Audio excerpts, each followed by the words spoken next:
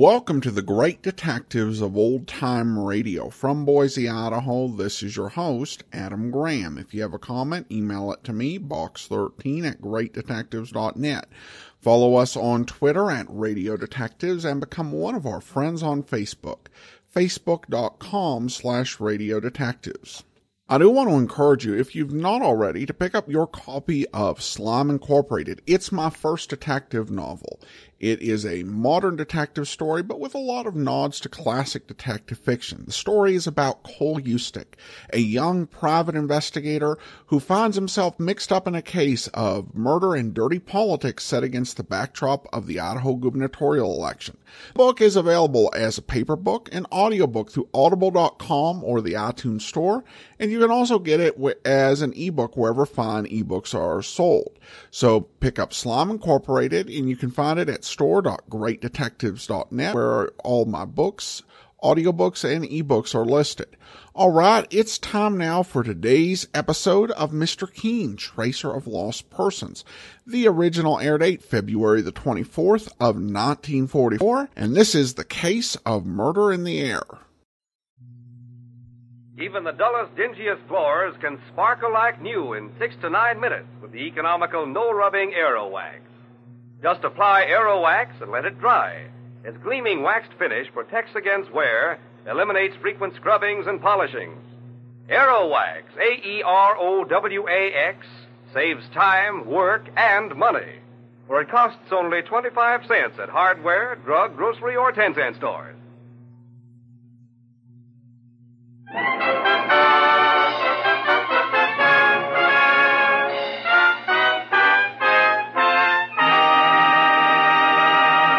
Mr. Keen, Tracer of Lost Persons, is on the air.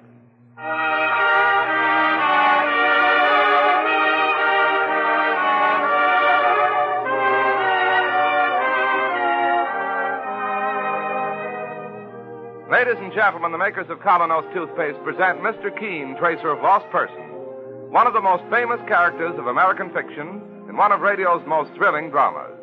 Tonight and every Thursday night from 7:30 to 8 Eastern Wartime, the famous old investigator will take from his files and bring to us one of his most celebrated missing persons cases.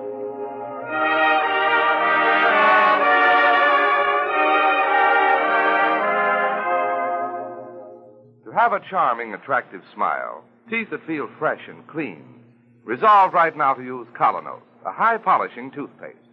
Colonos helps clean and polish teeth beautifully, yet with utmost safety. Colonos has a refreshing, minty flavor you're bound to go for, because it leaves your mouth feeling fresh as a daisy. Get Colonos, KolYnos, Colonos toothpaste tonight.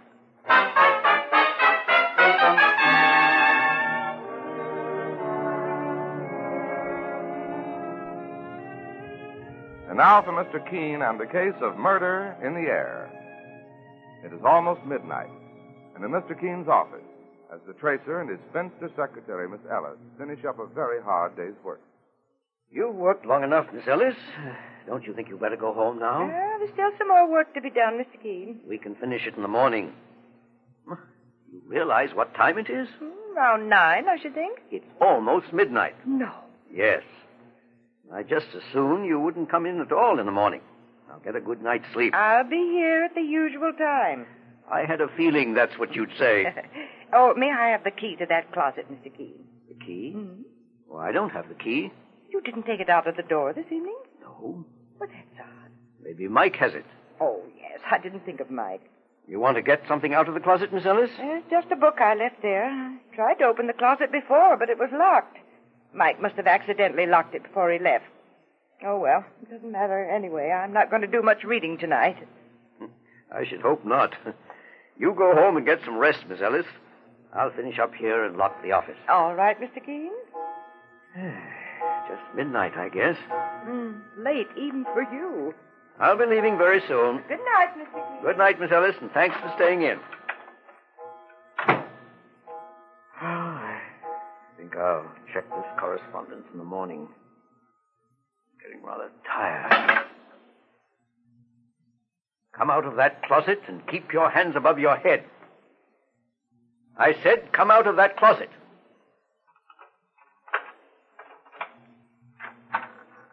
Well, good evening. Good evening. May I ask how long you've been in there? Since 8 o'clock. There was no one in the office when I came in, and... And you waited in the closet because it was so convenient, eh? Please, Mr. Keene, I know what you're thinking, but I'm not a thief, I swear it. What is your name, young lady? Barbara Halliday. And your business here? I had to see you, sir. I have a telephone and a secretary. I usually make my appointments with her. I was going to wait here in the office, but when I heard someone trying the outside door, I became frightened. That's why I hid in the closet. What frightened you? Mr. Keene, do you know what it's like to be marked for murder? Please sit down, Miss Halliday. Thank you. You'll help me, won't you, Mr. Keene? I have no one else to turn to. My real job in life is helping those who've had a loved one suddenly or mysteriously disappear. There are thousands of real missing persons cases every year in this country. I know there must be a great many, Mr. Keene, but I saw your name in connection with the Bennett murder case, the singing star at the Palladium. Well, that's true. In that case, I'd been asked by a man who loved that girl to try to find her when she disappeared. But I found her murdered. Mr. Keene, do I have to wait until I'm murdered to get you to take my case? Very well put. Of course you don't, my dear. I have money, inherited when my sister died. I can pay you whatever your charge is. The money is not important. I happen to have all I need, and I'm an old bachelor. But go on now with your story. Mr. Keene, I live in Cleveland. Up until the time of my sister's death a month ago, I'd been living with her and with my brother-in-law. His name is Tagus, Chester Tagus. I see. After Grace's death, I decided I needed a rest. It was all too much for me. We were very close. And her sudden death was a blow. Her sudden death? Yes, Mr. Keene. Go on, please. I arrived in New York about 2 weeks ago. And that's when things began to happen. What things, Miss Halliday? 3 attempts were made on my life. Any one of them could have been my finish. Frankly, I don't know yet why they all failed. Well, tell me about them. The first occurred on the street, in full view of several people. And where was this? Uptown, near Columbia University. I'd gone up to the university on a sightseeing tour by myself. I took a Fifth Avenue bus and got off at 110th Street. But the university is at 116th. I know, Mr. Keene, but I wanted to walk for a few blocks. I had an uncomfortable feeling on that bus, as if someone were watching me. I walked up the drive to 113th Street and then turned east toward Broadway. Do you know the street, sir? I think so. A few apartment houses, mostly 4-story walk-ups. Halfway up the block, some workmen were about to lower a piano to the street. They were moving it, apparently. There was a large pulley on the roof, and they had the piano halfway through a window. I only half noticed those things as I walked up the street. My mind was on something else. Oh? What? A man was following me. A man in a dark coat, the collar turned up, dark glasses. There were other people on the street, and I got the feeling for a moment that it was all very silly. What harm could a man possibly do in a street full of people? That's how I argued to myself. For a moment, I thought of running. I walked faster. So did he. But suddenly I decided to face him, and I turned. What do you want? Pardon me, ma'am? You've been following me. What do you want? I'm terribly sorry. I didn't mean to frighten you. I'm a stranger in New York, and I wanted to ask directions. You could have asked someone else. Of course. I'm sorry. Do you have the right time? 4:30. 4:30. You're very kind. Now, will you please go?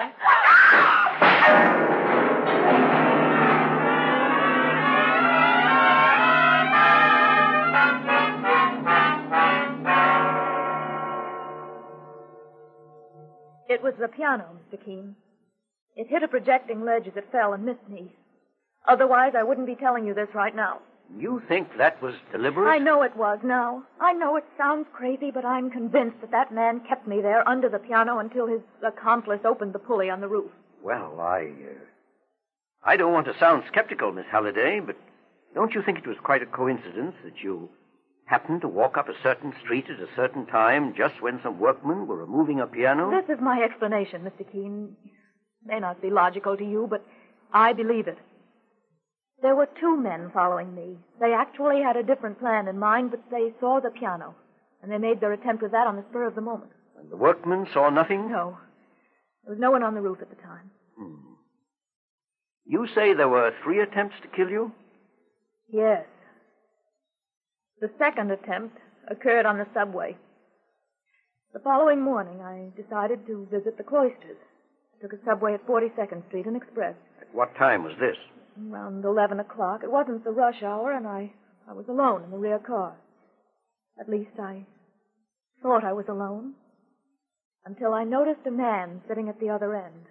The same dark glasses, dark coat with the collar turned up. He disappeared in the confusion right after the piano fell, and there he was again. I watched him out of the corner of my eye. When the train reached 59th Street, he'd moved his seat, and he was now directly opposite me. Didn't you try to get out? I was afraid to move. I prayed that someone else would board the car, but it was still empty except for us when the doors closed. And the train began to move. What happened then? The run between 59th and 125th Street is the longest on the line. I suppose it really only takes a few minutes, but to me it seemed as if I was living my whole lifetime over again, because the man with the dark glasses had deliberately changed his seat again, and he was now sitting next to me. There was no conductor on that subway car, as sometimes there aren't. I started to get panicky. I couldn't scream. We were in the last car, and the noise was too strong. I got up and moved towards the end of the train, and he followed. Then I knew what he wanted to do. He wanted to push me off the train. I started to choke with fear. I wanted to beg him to leave me alone, but the words wouldn't come. And he was pushing me against the gate and fumbling for the catch. Suddenly I found my voice, and I screamed at the top of my lungs.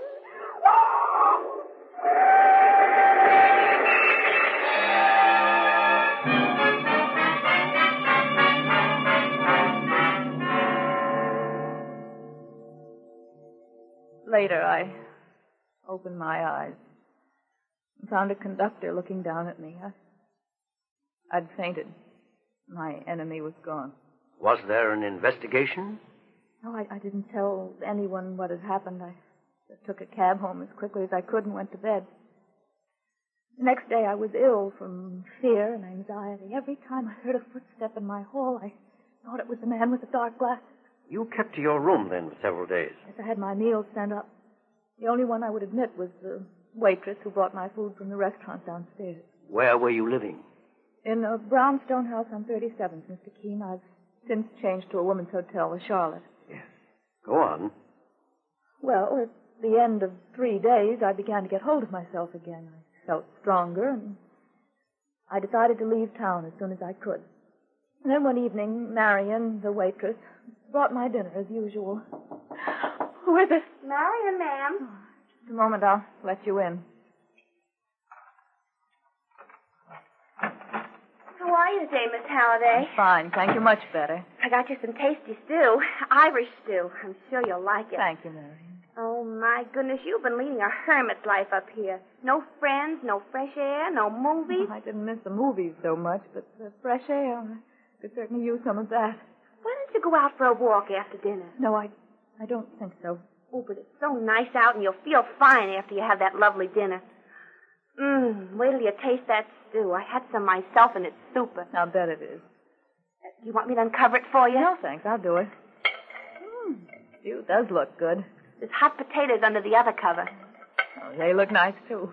And under that third dish, I guess they must be the peas. Oh, thank you very much. Oh! What is it, Miss Halliday? In the dish, Marion. Oh! It's a spider. A dead spider. Do you know what kind of a spider that is? They call it the Black Widow. The deadliest in the country.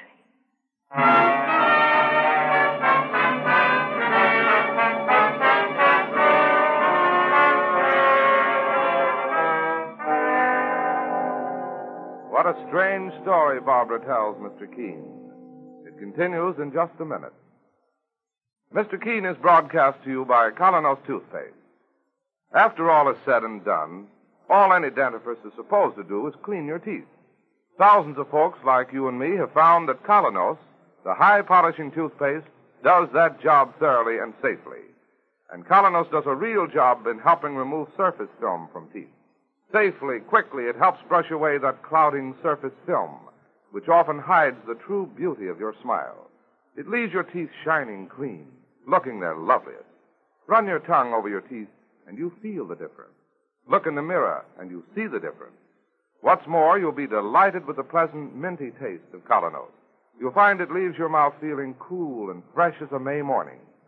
If you do not already use Colonos toothpaste, won't you try it soon? That's spelled K-O-L-Y-N-O-S. Colonos toothpaste. Now back to Barbara and Mr. Keene. You say the spider was dead, Miss Halliday? Yes. May have been dead when it was placed there. I don't suppose the waitress knew anything about it. She was just as frightened as I was. See, I have a theory, Miss Halliday.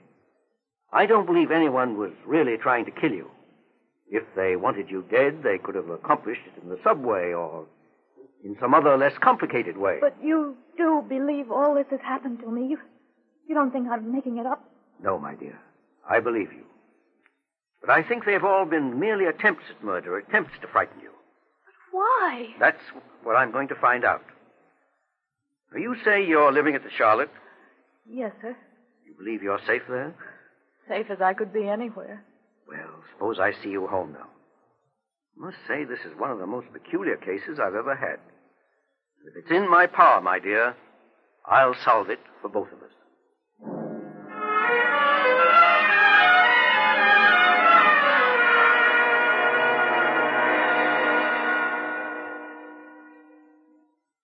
And you say Mr. Keene won't be in until noon? I doubt it, Mr. Tagus. My name is Clancy, Mike Clancy. I'm his assistant. Can I help you, sir? Well, perhaps. You see, my sister-in-law disappeared from our home in Cleveland. When was this, Mr. Tagus? 2 weeks ago, following my wife's death.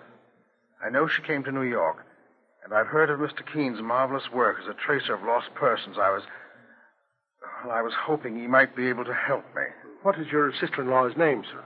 Halliday, Barbara Halliday. I have a picture of her here. Oh, I see. Well, if it's just a simple case... Well, I'm afraid it isn't, Mr. Clancy. Simple, I mean. Oh. You see, Miss Halliday is not well.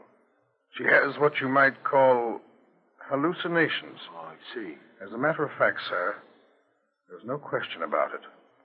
About what, Mr. Tagus? My sister-in-law, Barbara, has lost her mind.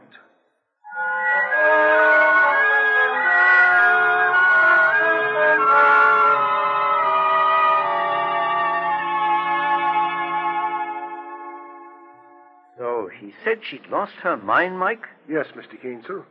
And according to Mr. Tagus, she tried to run away from home on several occasions. He was going to put her under the care of a doctor when this happened. And she has hallucinations? Yes, sir. She thinks someone's trying to kill her. What sort of a man was this Mr. Tagus, Mike? Oh, very pleasant, nice to talk to. He was mighty worried. I told him you might be able to find the girl if he gave you a little time, sir. I have found her, Mike. You what, sir? Mr. Keene's office. Eh? Well, just a minute, please. Cleveland calling, sir. Thanks, Mike. Hello? Oh, yes, Inspector. You received my wire? Well, it's just a hunch. I suggest you call the coroner and consult with him. Yes.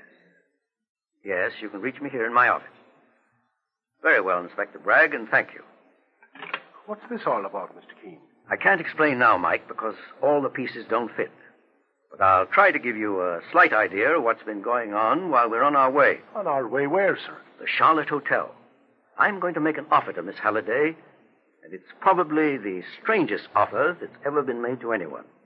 Let's go, Mike.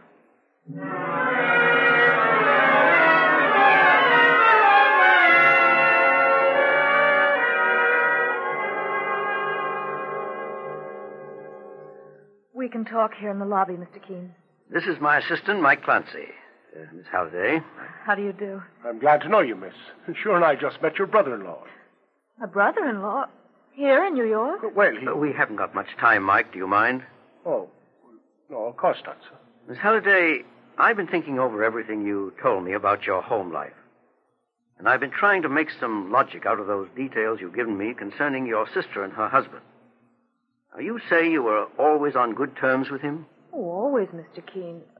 Well, the only thing is, I believe he sometimes resented my presence in his home, but that was only natural. When he married Grace, he didn't bargain for a third party. Well, that's neither here nor there at the moment. I've thought of one way in which we might be able to catch the would-be murderer. But it involves a good deal of danger. I'm not afraid, Mr. Keene. Well, first let me explain my plan and then give me your answer. Now, it's obvious that this man will make another attempt to kill you. I say it's obvious because he has something definite in mind. He wants you to believe you're in great danger for some reason. Go on, Mr. Keene. When a hunter in the African jungles wanted to bag a tiger, he'd set a lamb in the trap. Well? Would you be the lamb? Do you want me deliberately to expose myself to him? Yes. All right. Now, wait. Don't give me your answer so quickly. Let me explain the greatest danger of all. Up to now, as I've told you, he's only been bluffing, in my opinion. Just trying to frighten you half out of your mind. Well, if he discovers that you have help, and that you've set a trap for him, he may want to really finish the job this time. I understand. And you're still willing to do it. I'd rather take that chance than live like a hunted rabbit for the rest of my life. That's how I'm living now, Mr. Keene. And I can't stand it any longer. I can't stand it. Oh, there now. All right, Miss Halliday. We're going to help you, I promise. Now, here is the plan.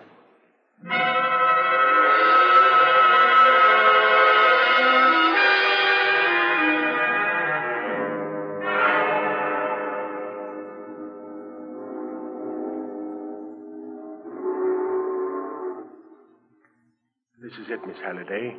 The Brooklyn Bridge.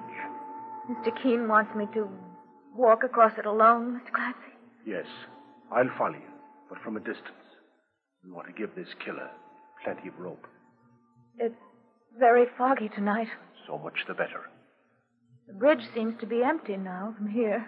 People don't usually walk across it on a night like this. There's plenty of traffic going across in cars, but, well, they won't do you any good in case you get into trouble. I realize that. Now, somewhere on that bridge, Mr. Keene is waiting. I only hope he's waiting in the right place at the right time. I have enough confidence in him, Mr. Clancy. I'm not afraid. Well, good for you. Be steady now, and keep your wits about you. You can rest assured that Mr. Keene will be there when you need him. Well, goodbye, Mr. Clancy. No. Not goodbye. Just till we meet again. And good luck, miss.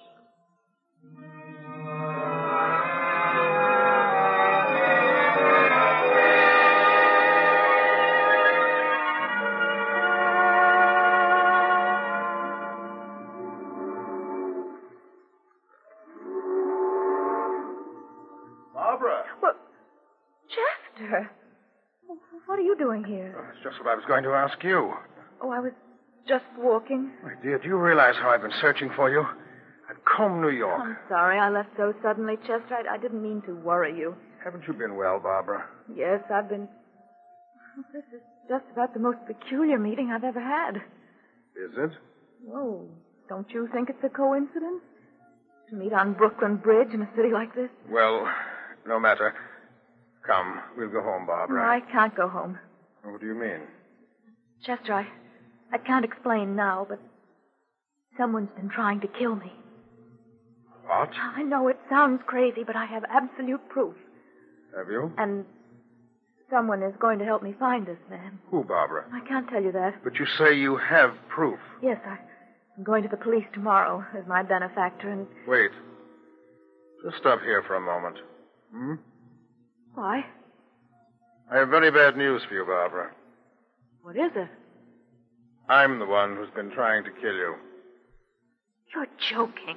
Was the piano a joke? Or the subway? Chester. Don't scream. It won't do you any good. There's no one about. Please, Chester, don't look at me like that. Your eyes. Chester, you're mad. We're in the middle of the bridge. It's a long drop from here, my dear. They say Steve Brody did it. But I don't see how he could have managed it and lived. Do you? No. You have $50,000 in trust, Barbara, which will go to me. Keep away from me, do you hear? Goodbye, Let me Barbara. go. Get out of my way. Mike, he's headed your way. You won't get far, sir. We've got you between us now, Mr. Tagus, and there's no escaping. No funny business now, mister. This gun really works. Stand back, you hear? Stand back! He's climbing the rail. He's going to jump. Stop him, Mike. I'll get him, boss. I've got you, Tagus. Don't try to pull a Brody on me. Get away from me. Get away from Oh, me. no, you don't. I got you, and I'm saving you for the police, me fine-feathered friend.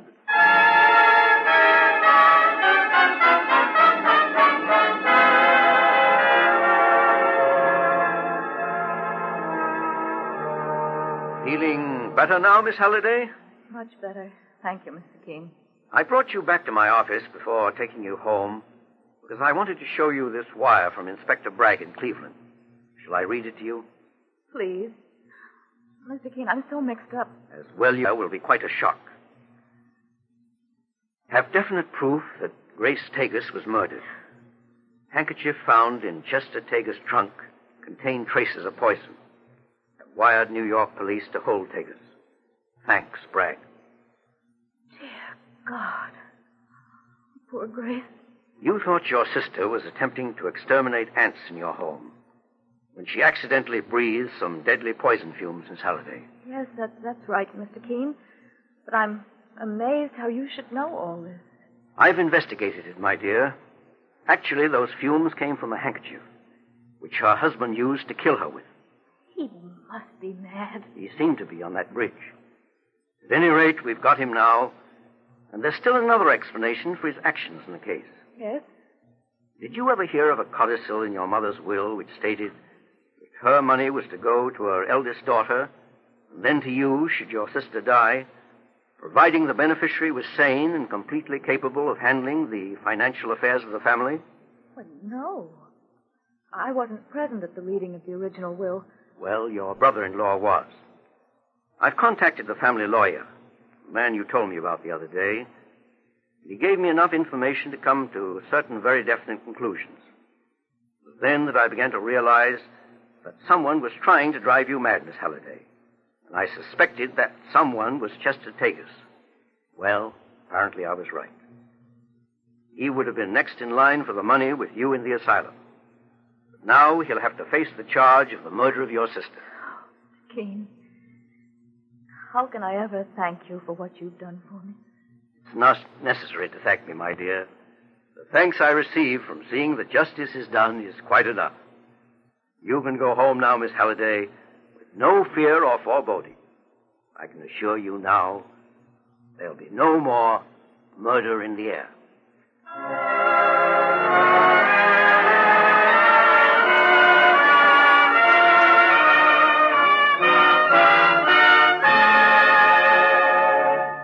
Listen next week at the same time when Mr. Keene brings us the fascinating case of the lady who didn't want to be found.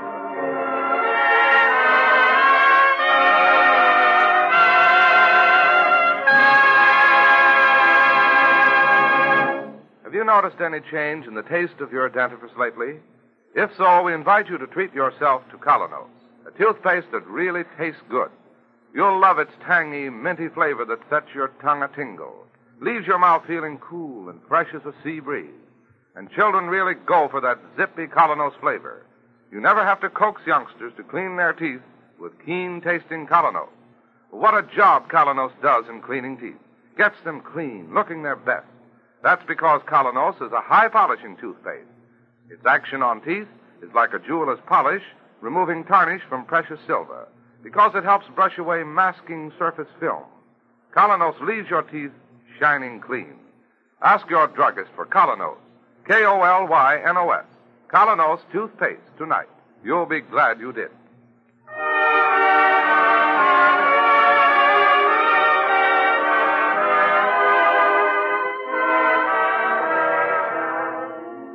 You've been listening to Mr. Keene, Tracer of Lost Persons. Now on the air at a new time, every Thursday night, 7:30 to 8 Eastern Wartime, over this network. Don't miss Mr. Keene next Thursday night when the kindly old tracer turns to the case of the lady who didn't want to be found. This is Larry Elliott saying good night for the makers of Colonel's Toothpaste and inviting you to listen to Friday on Broadway at 7:30 p.m. Eastern Wartime over most of these stations tomorrow night.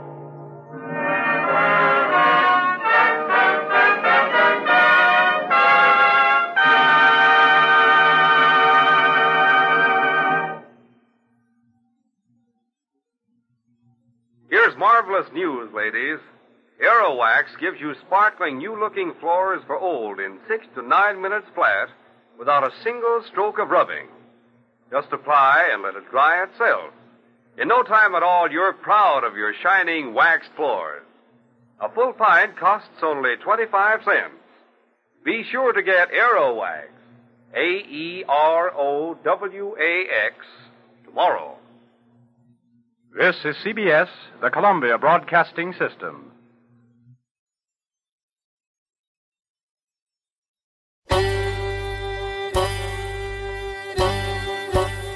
Hi, this is Andrew from OTRWesterns.com. I wanted to invite you to come take a look at our site where we put out podcasts of old-time radio westerns. Check us out at OTRWesterns.com. You're listening to The Great Detectives of Old-Time Radio with Adam Graham. Now let's get back into the show.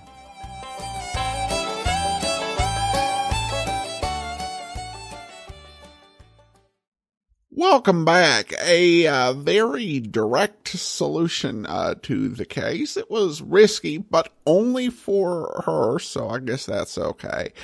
It's also, there are some weird cues that they do have, such as Mr. Keene offering to read things when there wasn't really any reason she couldn't read it for herself. And because, you know, he could have just handed it to her and she could have told us what it said. So, yeah, didn't care too much for that take on it. But other than that, a pretty fine episode of Mr. Keene overall. All right, well, listener comments and feedback now. And I actually had a listener email me and ask about books. He writes, "Hello, Adam. I'd like to get your input on recommendations on what I think is called noir crime fiction literature. I've heard the name of the author Raymond Chandler bandied about, and I've heard you refer to Philip Marlowe, among many other fictional great detectives on the show, since I started listening to your program about a year and a half ago. Before that, I had invested in the Audible audiobook of The Maltese Falcon by Dashiell Hammett, and I suddenly became hooked into the idea of the 1940s private eye crime fiction mysteries. In your opinion, what authors or agitators and other novel titles do you suggest or recommend to neophyte readers such as I of noir fiction to begin with? In a separate note, I'm saddened that we've reached the end of the Richard Diamond series. I find I love this program more than Dragnet, and I love the Dragnet show. You know what they say about all good things. Anxiously await the successor to Richard Diamond. Thank you so much for all your efforts. Respectfully yours, Jacob, from Lockhart, Texas." Well, thanks so much, Jacob. Now, I will admit, because, you know, I think I've read all of the Philip Marlowe and I've read Maltese Falcon. I tend to read very much what I like to read. So, and to read a lot of that. So, I would not be a huge expert on like every single title, but if you're looking for, 1940s, detective fiction, I have a couple of recommendations myself. First, even though it's not really noir, there are, the Nero Wolf Mysteries by Rex Stout. You know, Archie Goodwin is close to the hard-boiled detective in some ways, but, yeah, doesn't quite make it into that school. But some Nero Wolfe books from the era that I really like, Some Buried Caesar, Black Orchids, which is a novella collection, as is Not Quite Dead Enough, The Silent Speaker, Trouble in Triplicate novella collection, 3 Doors to Death novella collection, Curtains for Three, another novella collection, and Murder by the Book, which isn't from 1951, so I'm a little past my point. I also like the Michael Shane series by Brett Halliday, and I think the series, it's forgotten except by the most diehard of mystery fans, but I don't really think that should be the case. It was a good, solid series. It was in no way on the same level as The Adventures of Philip Marlowe, but they were really good for the most part. There were some clunkers in the series, including the first book I found kind of hard to get through. But most of them are just really well written, well plotted, with plenty of twists, some great hard-boiled action. So I enjoy the Michael Shane series.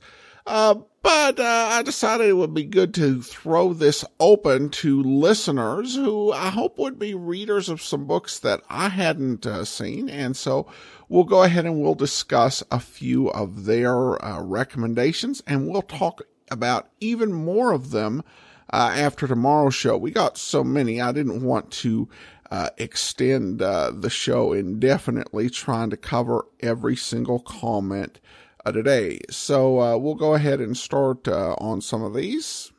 Carrie recommends The Fast One by Paul Kane. David suggests James M. Cain, certainly Double Indemnity, and The Postman Always Rings Twice are classics of the genre, and of course inspired classic films. Andy says there are some Pulp magazine compilations that are pretty fun, and that's true. There are compilations of Black Mass magazine available both as audiobooks, which you can listen to. He mentioned Audible, Black Mask audio magazine, or there's a larger scale book. Daniel says Russell Blake's Black series is a major solid. Just need to add some more to the series. Michael Avallone's Ed Noon is great, but starts to turn more James Bond as the series go on. Fleming had an impact at the time. And to be a bit outside the box, Charlie Houston has a great noir detective that also doubles as a vampire. Super gritty, though. And Roberta says Stuart M. Kaminsky writes a series about a detective named Toby Peters that I love. I would suggest Murder on the Yellow Brick Road. He features cases involving Hollywood celebrities. Susan says anything by Philip Kerr. Berlin noir detective stories dating from around World War II. Dave says, I'm excited to check out these authors. Great post. If I can throw a modern day author into the mix with modern settings, your audience might enjoy Michael Connolly. It's not spot on, but I've really been enjoying his work. Debbie says Adam Graham's Slime Incorporated is a good read. Well, I appreciate the opinion on that, Debbie. And there are more, but we will cover them tomorrow because, again, we've got quite a few to go through. So that will do it for today. Join us back here tomorrow for Man from Homicide, and then next Monday it's another episode of Mr. Keen, Tracer of Lost Persons. In the meantime, send your comments to box13@greatdetectives.net. Follow us on Twitter @Radio Detectives, and become one of our friends on Facebook, facebook.com/Radio Detectives. From Boise, Idaho, this is your host, Adam Graham, signing off.